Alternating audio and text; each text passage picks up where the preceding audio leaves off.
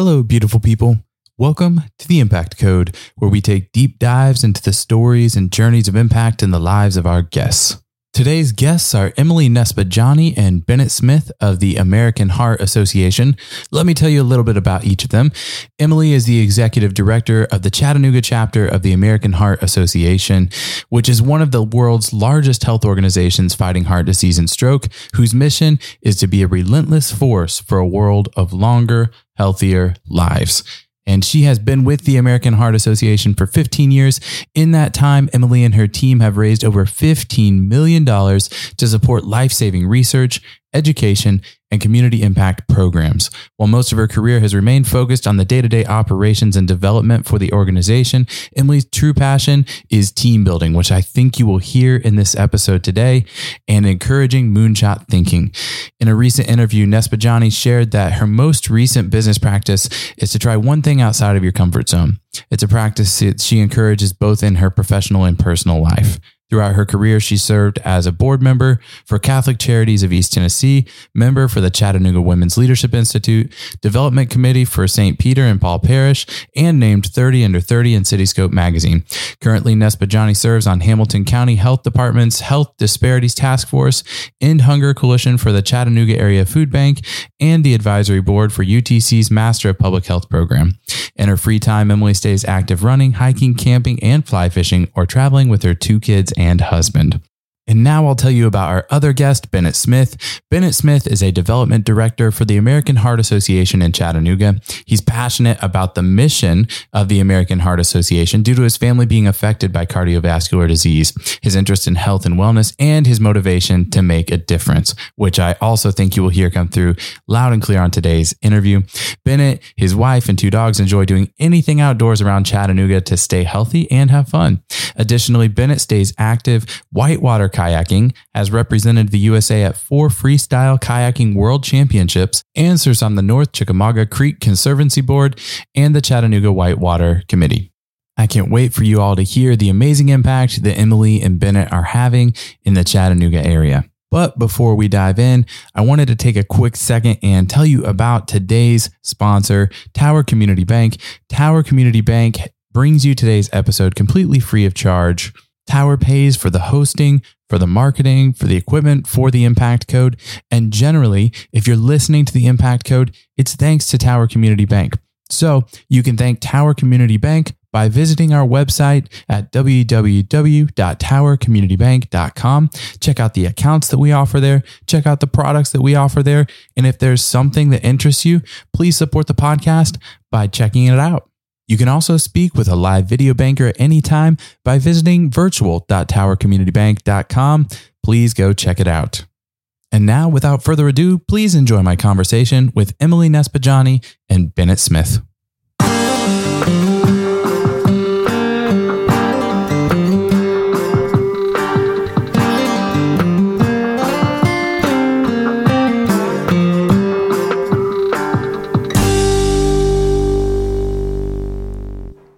Emily and Bennett, welcome to the Impact Code. I'm so glad to have you here today. Thanks for having us. We're excited to be here. Very excited. Awesome. Yeah, well, let's jump in. So I wanted to start today in talking about American Heart Association. And I'd love to start with just talking about the American Heart Association's mission and how you all accomplished that mission. Yeah, so our mission is to be a relentless force for a world of longer, healthier lives, which is fairly broad. We've moved from an organization, I would say, that was solely focused on treating the disease to now preventing. Honestly, if you take a look at our trajectory over the last 20 years, and we have a couple of the ways that we achieve that goals. We do 10-year impact goals, where we say, okay, in the next 10 years, we want to achieve this key benchmark. It's usually very metrics driven, and then we'll adjust a strategic plan every few years to make sure we're on target for that goal. And it's something that's been a really cool thing to be a part of, because you get to watch how those impact goals morph over the years and how we make progress towards, creating healthier lives for people. Yeah, that's incredible. Emily, how long have you been with American Heart Association? It'll be 15 years in May. 15 years. That is awesome. So talk to me a little bit you talked about prevention. And can you tell me a little bit more about what is it that you all are trying to prevent, and how are you all attacking that problem? Absolutely. So we hope most people know, but cardiovascular disease and stroke is the number one killer of Americans. Obviously, that's a huge problem. When we were established in 1924, it was a group of cardiologists that got together and said, hey, we really people are dying from heart attacks. We're just having to send them home. What are we going to do about it?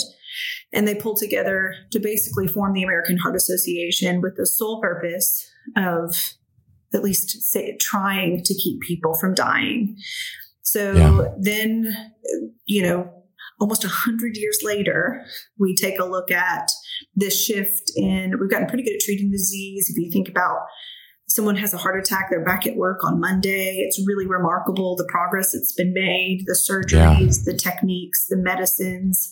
I feel really proud, to be a part of an organization that's made so much progress, but you can only do so much treatment before we need to switch our focus on prevention. And so it's been interesting to watch the shift and take a look at what do people need and where are the biggest issues. Sometimes that looks more like what they have access to. And so prevention is different than just, hey, eat your veggies and be good. Sometimes that's, do I have access to a physician at all? Can I afford food? What are some of the barriers that exist? And so we're taking a really long, hard look at that over the last 10 years and just trying to provide education, baseline access for folks, and give people a chance, no matter what their socioeconomic status is, to be healthier. Those are some really big problems that you're talking about addressing there when you're talking about access.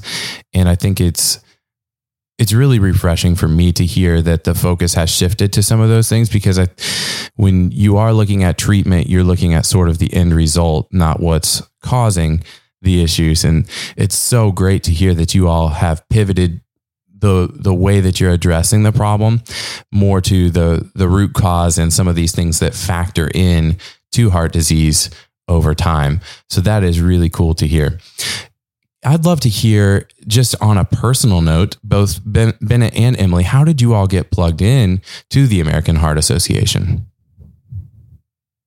I can answer that one first. And one of the things I was going to say is, go ahead. As with prevention, a funny anecdote that I was thinking about is a part of our prevention entails what we call community impact programs. I thought it was necessary to mention that since we're on the Impact Code podcast. I'm sure we'll talk about those a little bit later in a little bit, but I thought I'd include that. And it just involves really launching some programs in the communities that we're in around the nation to focus on prevention instead of just research and treating the disease, cardiovascular disease. But that's great.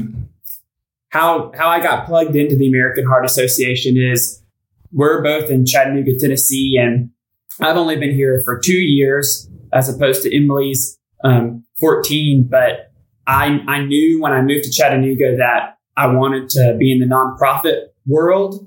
And so I was kind of perusing around and didn't want to move from Chattanooga because I love this area in this city. And this opportunity came open with the American Heart Association. I'm really passionate about the mission because my family's been affected by cardiovascular disease.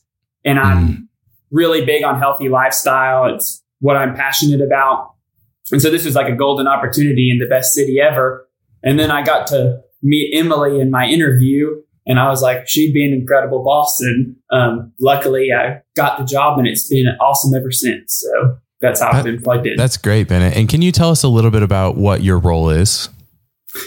Yeah. So I'm a development director, and basically entails just meeting people in the community and getting them involved in our organization to help, support us with these community programs that I mentioned. And then also just working to raise awareness through events that we organize. Wonderful. Thank you. And Emily, how about you? Yeah, so I started when I was just right out of college. I'd started my journey in like public health and cardiac rehab, so a little bit more on the clinical side. And one of my patients said, you should really go check out the American Heart Association. And so I did. I did a 6-month internship, and the rest is history. Definitely feel most at home when I'm here. So been here and worked in a couple different cities with the organization, but always my home base being in Chattanooga, and just love it so much. It is such an incredible organization. It makes it easy to spend so much time here. Yeah. And Emily, so Bennett had talked about, he sort of was intentionally looking for a role in the nonprofit sector. Was that your story as well? Was that an intentional move for you into sort of nonprofit work? Actually, no. I thought I would be more clinical. But I realized very quickly that nonprofit was where I wanted to be as soon as I started to see the impact that you can make and the people that you meet. It blew me away. If you think about some of these volunteers, they own their own businesses, they have their own lives, and they still show up for us every day out of the goodness of their heart. It's incredible, really. And it's really inspiring. It just makes you want to do more. Yeah. Was there a particular moment or a particular story when you knew that this was something you wanted to do long term? Oh, yeah. Yes. Can you share that? I remember it was right before I had my first little one, and I was in a meeting, and Bennett works with our Go Red for Women campaign, and that's sort of where I grew up in the organization as well. And I sat down and met with a woman who was a survivor, and she had been through, her story is horrendous. And I'm so thankful that she's still with us today. She's very lucky, but I remember we were sitting down for a meeting, and we had finished the business of the day. And she said, before I leave, can I give you a hug? And I said, well, of course. So she gave me a hug, and she just said, thank you, for what you do. If you weren't here today, if you weren't pounding the pavement, I may not still be alive. And I remember that it being such a profound moment for me, and connecting the dots for why, because the nonprofit life is not an easy It's not. You have limited resources. We wear a lot of hats. It can be really tough sometimes. But I always tell my teammates, if you can stop and remember why we're doing it, and then you get to meet the faces of the people who are impacted most, I don't think I'll ever forget that. It was a game changer for me. That's really powerful. Mm-hmm. And leading in the nonprofit space specifically is not something that I have done, but the executive coach that I worked with for years also did a lot of coaching within that space. And so I got to see sort of secondhand through him the unique challenges that you have in motivating teams where maybe people aren't paid, or they're not paid what they could be in the for-profit sector for a similar role. And there's just some really unique challenges that you all have to face in leading this type of organization. What are some of those obstacles that you've had to learn to sort of address as you've grown in your leadership there? A couple things come to mind. I think that I'm lucky because the people who have been on board with us are really motivated by doing good work, and that helps, right? There's this intrinsic motivation to do good work. And I'm so lucky that I'm surrounded by those folks on a regular basis. I would say that the only other thing that can sometimes be an obstacle, and something I've learned, is that it's really important to be vulnerable, I think, as a leader, right? And sometimes that can be a challenging thing to do when you're in charge and you have to make all the decisions. But there's so much power in empathy and vulnerability and connecting with people when things are difficult, and showing your teammates that you're in it with them and that it's human to feel like this feels impossible sometimes. And I think staying connected is huge. And I've had the privilege of having leaders like that. I remember that was a game changer for me. And I hope that I can do that for my teammates. And I think it's an underestimated, what's the word? I don't know, just something that isn't used enough or can often be overlooked as a leader. And then there's trust that's built, and I've seen it change the game for me and my team. I want to dive a little more into that because I completely agree with you. Vulnerability it's really tough to do, especially in high pressure situations. Maybe you've got in your case, a fundraising goal to meet, or maybe you've got a really difficult situation that you're working through as a team. How do you find the courage to be vulnerable in those moments? And how has that resulted in sort of developing your team? I don't know that. I think it just depends on, it's a case by case scenario. Sometimes it comes a little bit more naturally than others. I'm a really big follower and fan of Brene Brown, and have spent some time reading her books and listening to her podcasts, and a lot of her thought. I really have an affinity for her thought processes and her teachings and her research, which has helped me, in certain situations where the instinct might be to, take over or put my foot down. Instead, using some of those practices and practicing vulnerability and sitting down and connecting or understanding what the underlying issue is, or meeting people where they are, I've noticed will just get us a lot further, a lot faster, and we'll make progress as a team. So, I don't know that it's finding courage other than, sometimes I don't always get it right. A lot of times I don't get it right, but I think just keeping that content in front of me so that I'm always, being a student myself, I think can be just as important. That's really powerful. I love that, especially always being a student is a challenge, but it's also something that does keep you focused. Oh yeah. It's really Absolutely. powerful. Let's back out a little bit. Bennett, you mentioned earlier community impact programs. What is a community impact program? Thank you for asking. So, as Emily mentioned, the American Heart Association has been the largest funder of cardiovascular disease research outside of the federal government for years. Mm-hmm. And when we shifted to preventative measures, what we decided that was going to look like is implementing programs across the country in all of our different cities that we're in that address preventing cardiovascular disease.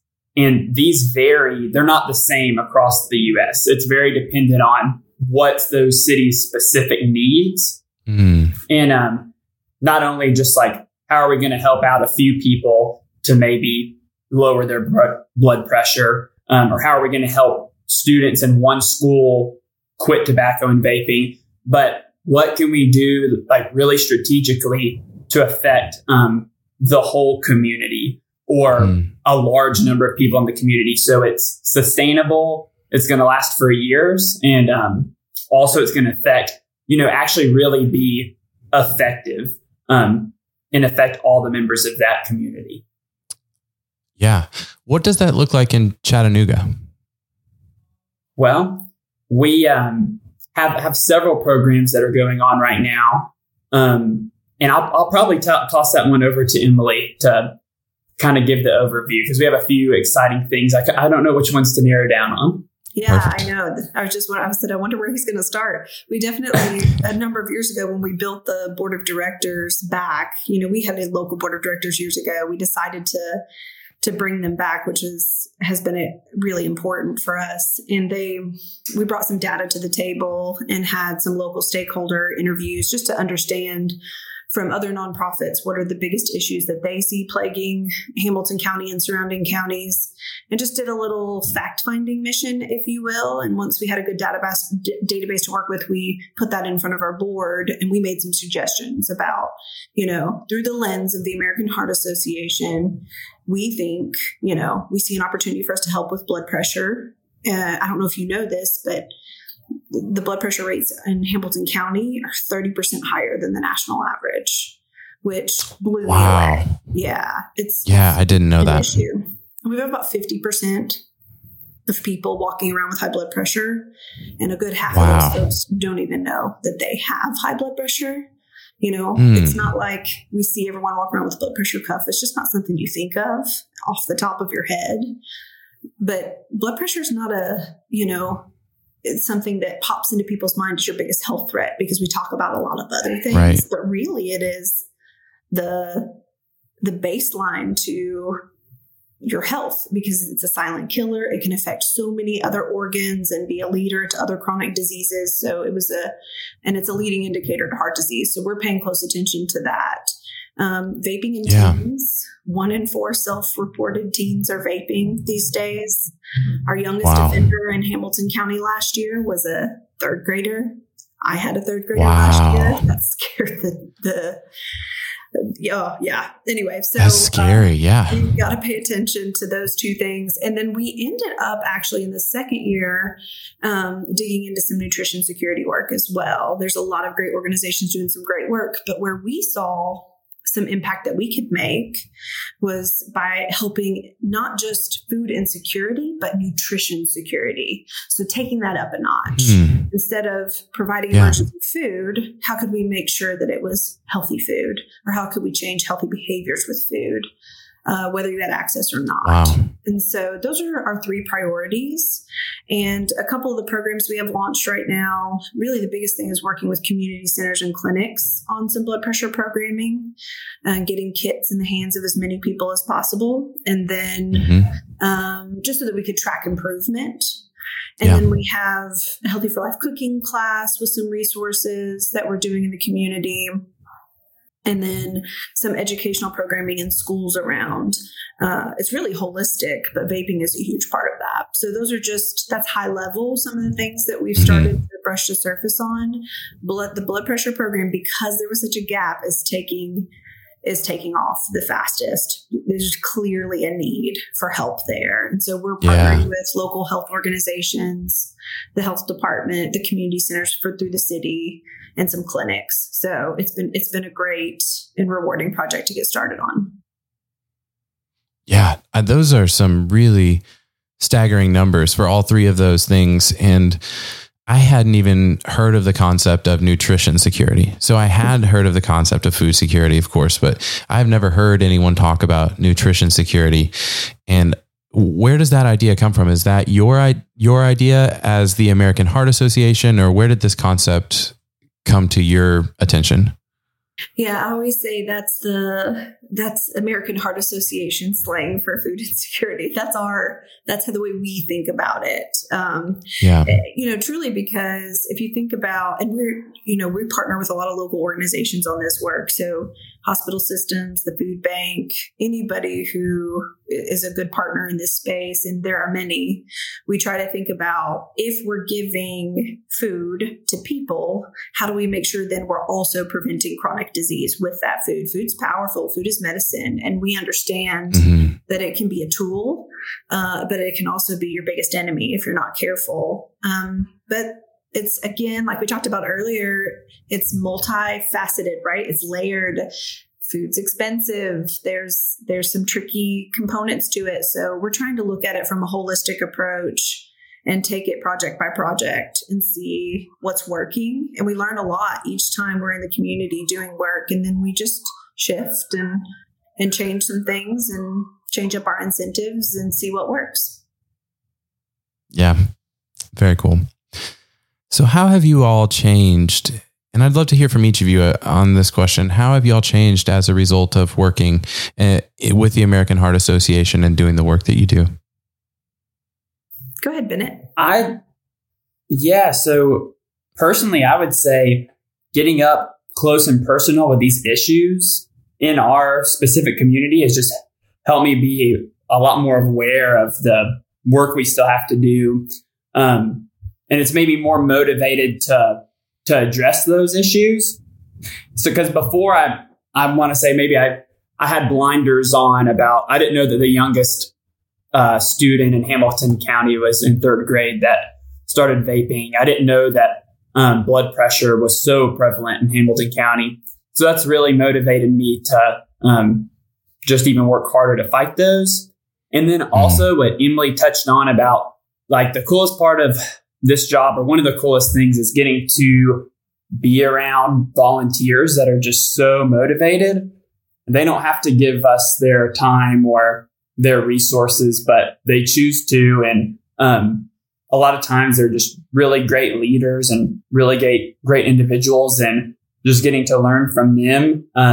It also motivates me and, makes me want to just give back more, I would say. Yeah. Yeah. How about you, Emily? Yeah, I would say it's taught me that, we can do hard things that seem insurmountable sometimes. There's something really powerful about that. It also has changed me as a wife and a mom, I think. I have 2 little ones, one on the way. And, I think about how we eat. I think about how we, get more activity. I think about social and emotional health. It just changes the way you think about everything because of what you see every day. So that was kind of one of those things I wasn't expecting as a result of my career. But, I choose my foods a little bit more carefully. I choose my lifestyle a little bit more carefully. And then I think the last thing, it would be the empathy piece I mentioned earlier, just because of what we see and the people that we meet. It kind of changes you. Yeah. I don't know how it wouldn't. Yeah. Were there moments along the way that maybe you wanted to throw in the towel that were just particularly difficult? 2020, the whole year. Yeah. It was the toughest year of my career for sure. Spent a lot of time on the phone trying to save as many funds as possible to keep our operation up and running. And, I remember multiple occasions looking up at my husband while my kids were doing virtual school. And I was, just this struggle for so many, right? Everyone dealt with this in their own way. But I remember I told him, I said, this may be what breaks us. We'll see. And of course, it all ended up working out. And in fact, in hindsight, it was one of the more rewarding experiences because I learned so much in such a short time. Yeah. How did you keep going in those moments that are so high stress and high pressure? And Emily, for you, I imagine you also have the pressure of your team and wanting to provide for your team and your family. And so how do you keep going in those moments? Just what you said, that the teammates, they still need a livelihood, right? So that's very organic. Also, heart disease didn't stop because of COVID, because of the pandemic. Yeah. In fact, it was worse. It was heightened. And so if there was ever a time for us to stand up and get through it and figure it out, that was probably it. And so there was something that was a driver for sure for me. Yeah. Bennett, how about you? Did you have any moments so far that have been particularly challenging? I would say I'm glad Emily mentioned the pandemic. That was a little bit before I got here. So proud of them for getting through that. I would say that I'm really lucky because of the culture we have here.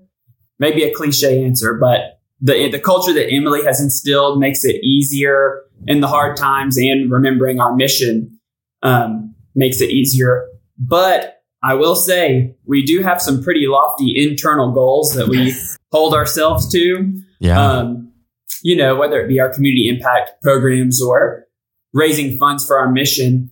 And at times it does feel daunting. And I would just say I've come to find out over the past 2 years here that the way we get through it is just through how generous and willing to help the community of Chattanooga is. And the more people I meet, the more volunteers of ours that I get to know, And the more I get to know our community, the less likely I feel like giving up, I guess, because they have come through whenever it seems like, man, that goal is going to be, hard to hit, or these things we've set out we want to achieve. Are we going to be able to do it? They always come through, and that's how we're able to make it happen. How would you describe your culture? You talked about the culture being one of those things that's been really fortunate for you to have. What kind of words would you use to describe your team's culture there?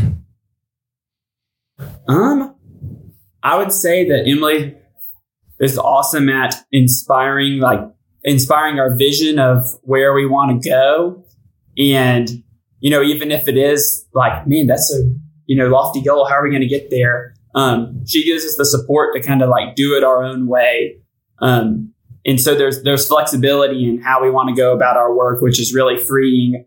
But we all know where we're going and trying to get to. And so I think that's really cool that she really inspires a vision, gets us excited to be bold to attain it, but we can kind of do it in our own way, autonomously, which really is awesome and helps. I love that. Emily, from your perspective, how do you know where the right metric is for those goals? How do you know you're not going too high to where the team is going to get discouraged, or not too low to where the team's not going to be motivated because it's not exciting enough? Well, we do an exercise each year where I bring the team together and they do their homework. They establish, here's where we each wanted to be. They build a plan for themselves, and I let them set their benchmark, their baseline. And then, I'm watching Bennett's face right now, but sometimes I'll challenge them. So if they come to me and I know they're capable of more, they know I'm coming back and saying, tell me about this number. Or, because sometimes we can be safe, right? This is what I know I can do, so this is what I'm going to turn in. But I know what they're capable of. Bennett and his teammates are so talented. There's not anything that they can't do. So sometimes we'll challenge that status quo. We also take a look at what the goals are across our region, right? We're part of a much bigger team than Chattanooga.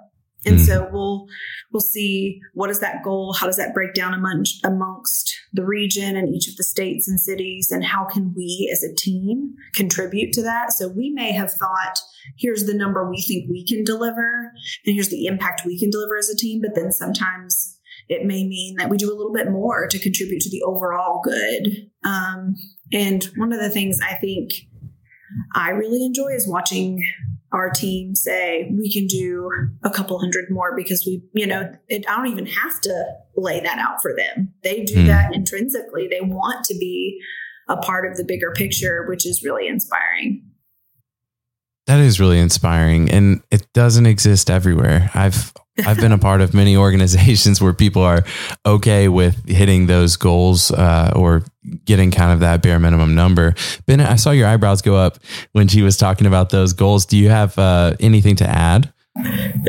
Well, something that I forgot to mention is, as a leader, she's very good at helping us to keep on track of what we set out at the beginning. Because it is very democratic that everyone has a say in what we want to set our goal as, but she helps inspire that vision throughout the year and remind us what we set out to do. What are some of the ways? What are some of the ways that she does that are meaningful to you personally?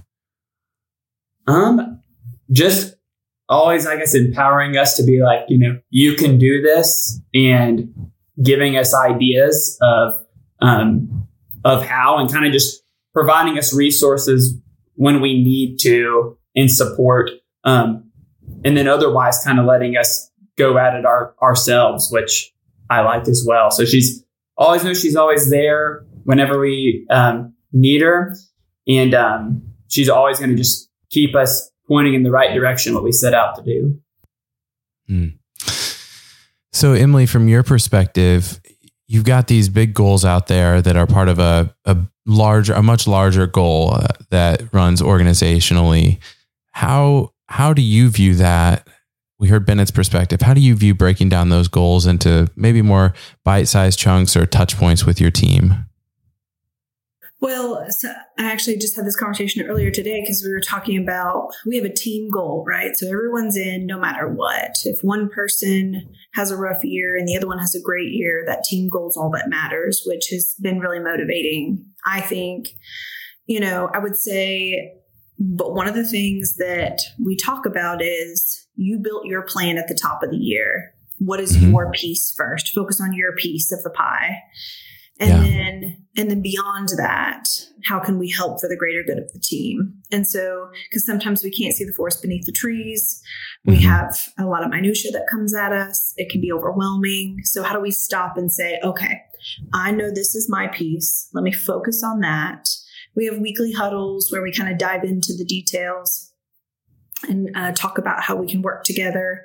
But for the most part, if we just stay focused on our piece, and, I'll worry about the big picture and then pull together those opportunities where we can. And that can sometimes be helpful because it helps reset. If, they see the big goal and I start to see the wheels turn and the panic set in, if we just stay focused on each of their individual pieces, then as all ships will rise, so just reminding really of that.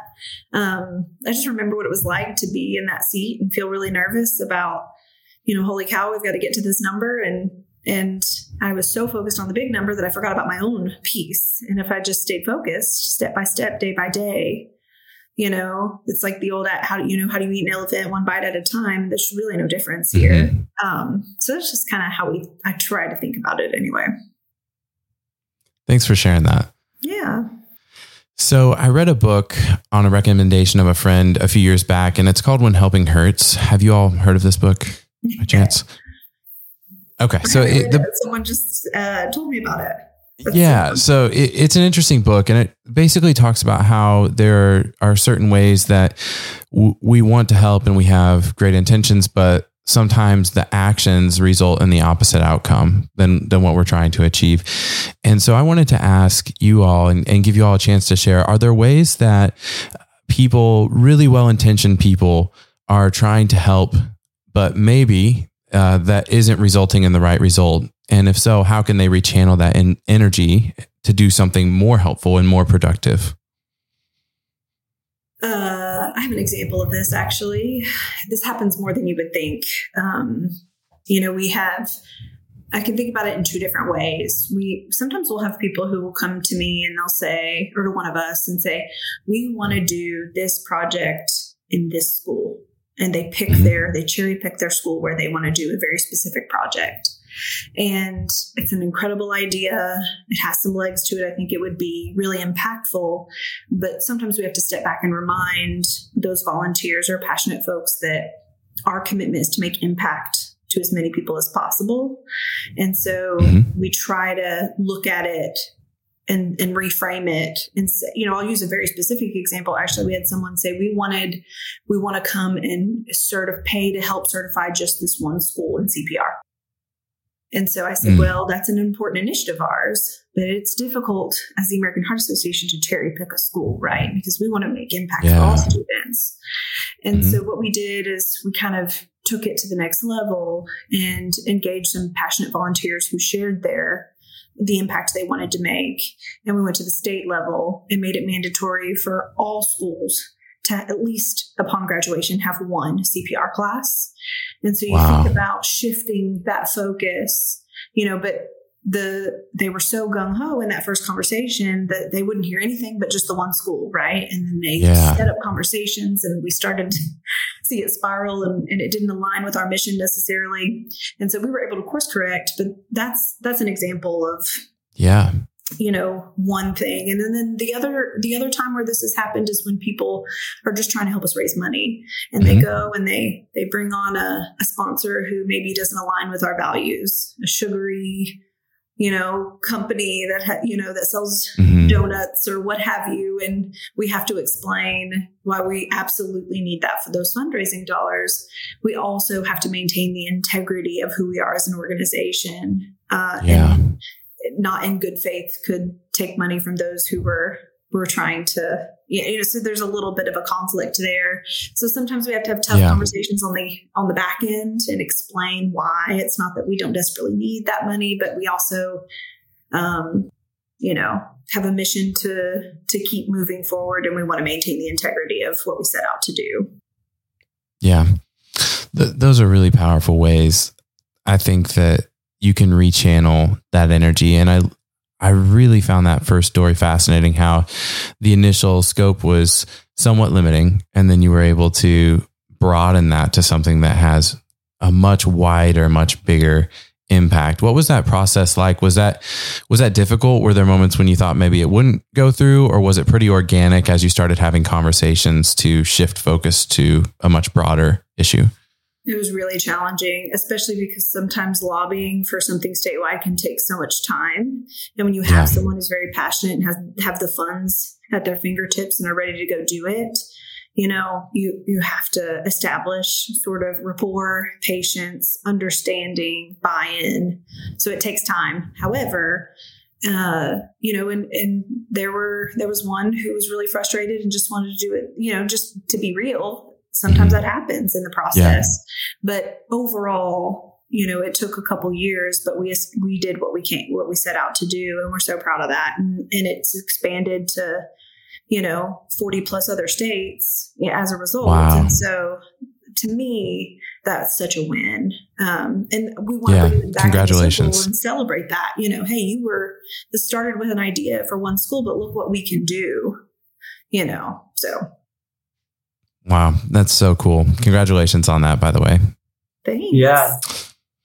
She's definitely had to reel me in. That was going to be my example, is because I've gotten, one of the things I mentioned is so motivating is seeing this work that we want to help fix. And Emily's had to, I'll be speaking with the donor and we'll be excited to do something maybe that it will affect one school or one population of people that's smaller. Mm-hmm. And Emily will help me take a step back and be like, we need to be, because we wear a lot of hats, put our capacity and our focus somewhere where it's going to really make a sustainable change across a large group of people. Instead of just affecting one school, it might grow to something that affects 40 states. And we're lucky because the American Heart Association kind of gives us guidelines that help us understand what is a sustainable project that is worth taking on. And so just trying to help spread that word now and making sure we're, putting our efforts somewhere that's really going to make a true impact on the health of people in Hamilton County, Tennessee. That's wonderful. So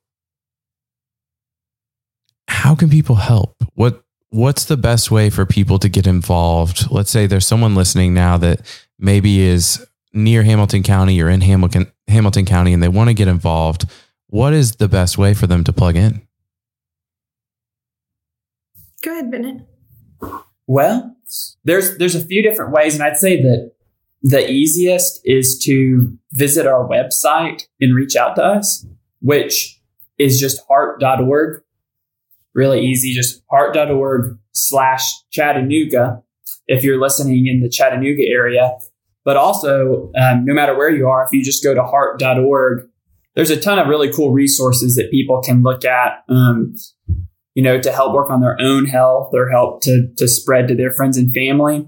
But there's also a search bar where you can find your local office, and it kind of prompts you on how to get involved or how to reach out to your local market where you're from.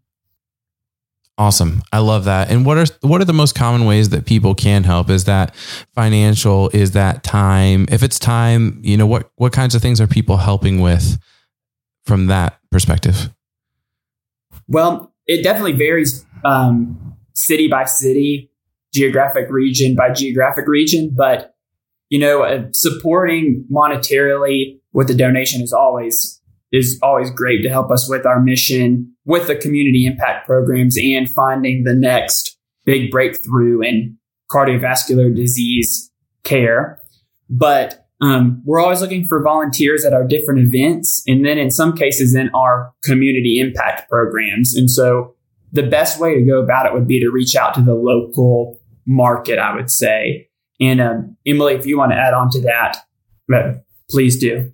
Yeah, I would say there's all sorts of different, depending on what your capacity is or availability, if you wanted a one-time volunteer opportunity to come join us in the evening or day of an event, just to come help register people or come to the office. We have a building downtown, an old home that was donated to us. We call it the Heart House.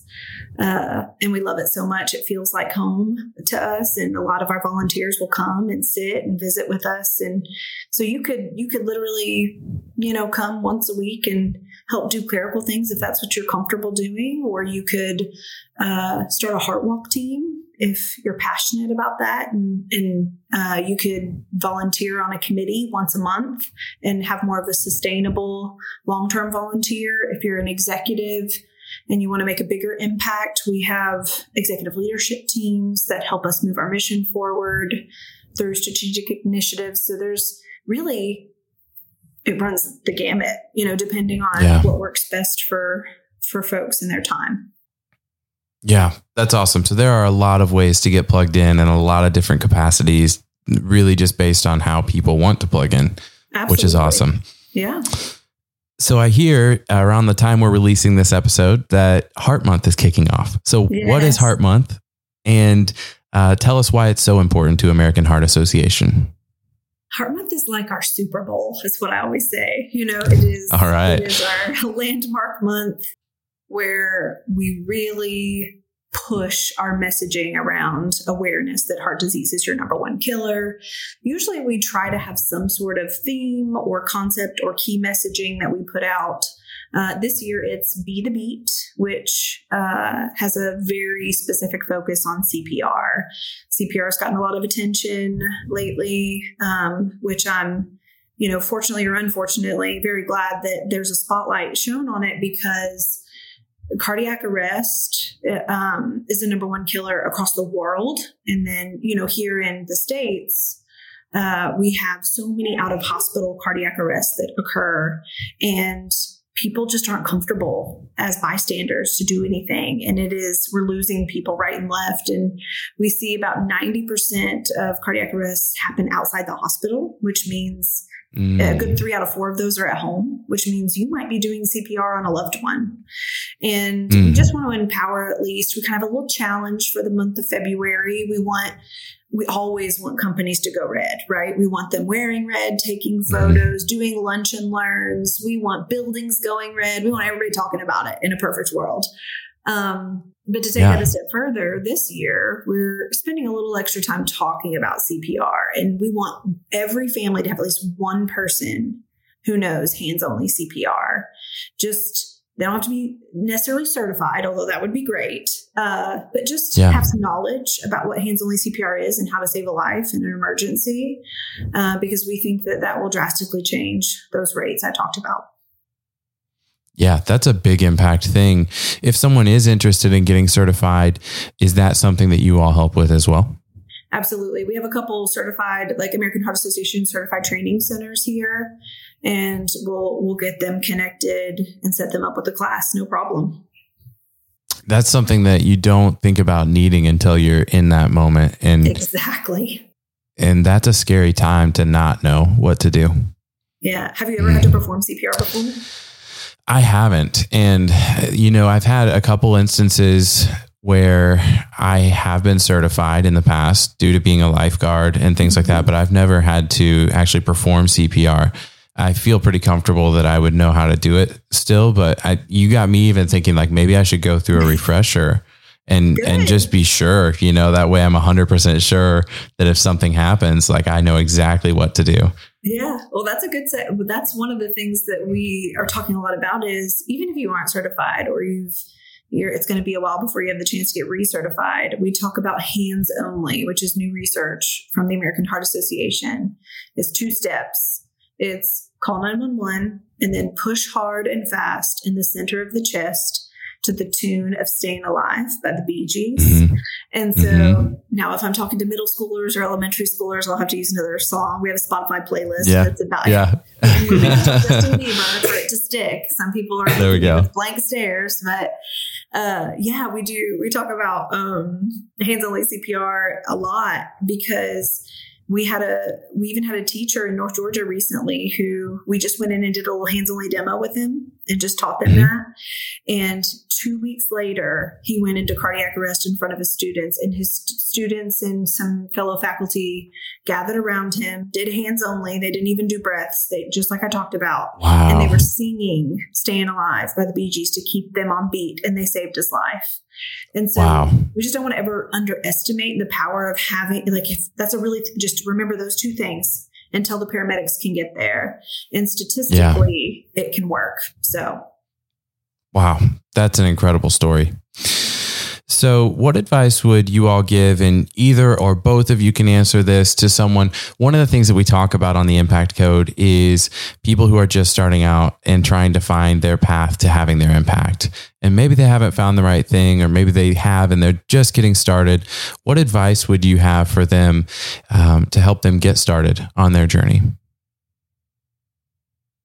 Go ahead, Bennett. I think I have a good one. Yeah. So, well, it's really helpful to have an awesome mentor. And I have that in Emily at our office. But I guess when you're trying to find out what you're passionate about, I'm pretty newer into the nonprofit world and at the American Heart Association, but I kind of figured, what am I passionate about? I kind of had trouble deciding. And so I reached out to people that were in areas that I thought I might be interested in. Yeah. And just kind of ask them like what their day-to-day was like and how do they feel about their work. I did that for a lot of different nonprofits and like careers, and a couple of people at the American Heart Association.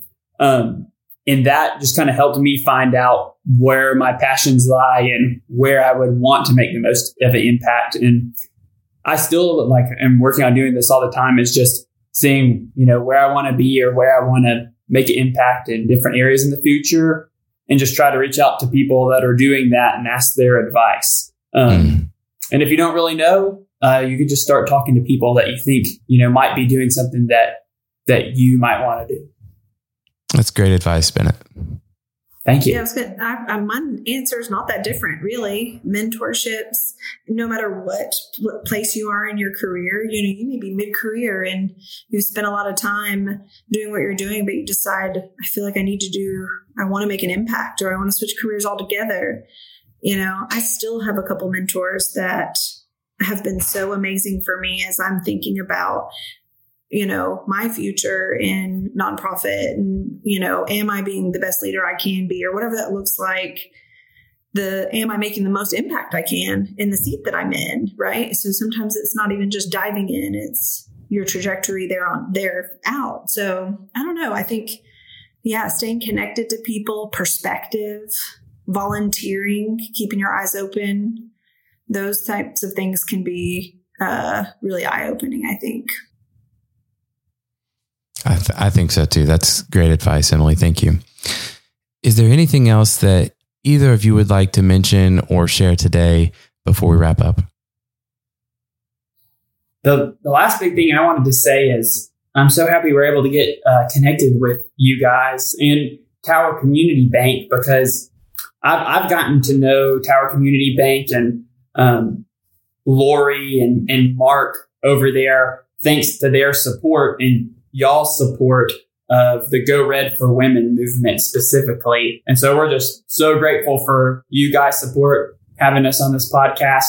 And I think it's only natural that you guys are sponsoring the local impact display at one of our events. And so we're going to be talking about, it's essentially an opportunity to talk about the work we're doing in the community and the impact we're having to everyone who comes to one of our events. And we're just grateful to have you guys support there to help us do this. So we're happy to support you and partner with you, and hopefully we will continue to do so for many years to come. Thanks, Bennett. Awesome. Yeah, we appreciate the platform to have the conversation. The more we can talk about, the issues, the more we can reach people, and the more people who lean in to help us, the faster we'll achieve our goals. So we're just really appreciative. Yeah, we're thankful for you all too, and the great work that you're doing in Chattanooga. Emily and Bennett, thank you both so much for being on today, and I hope we will talk again sometime soon. Thank you. Thank you so much.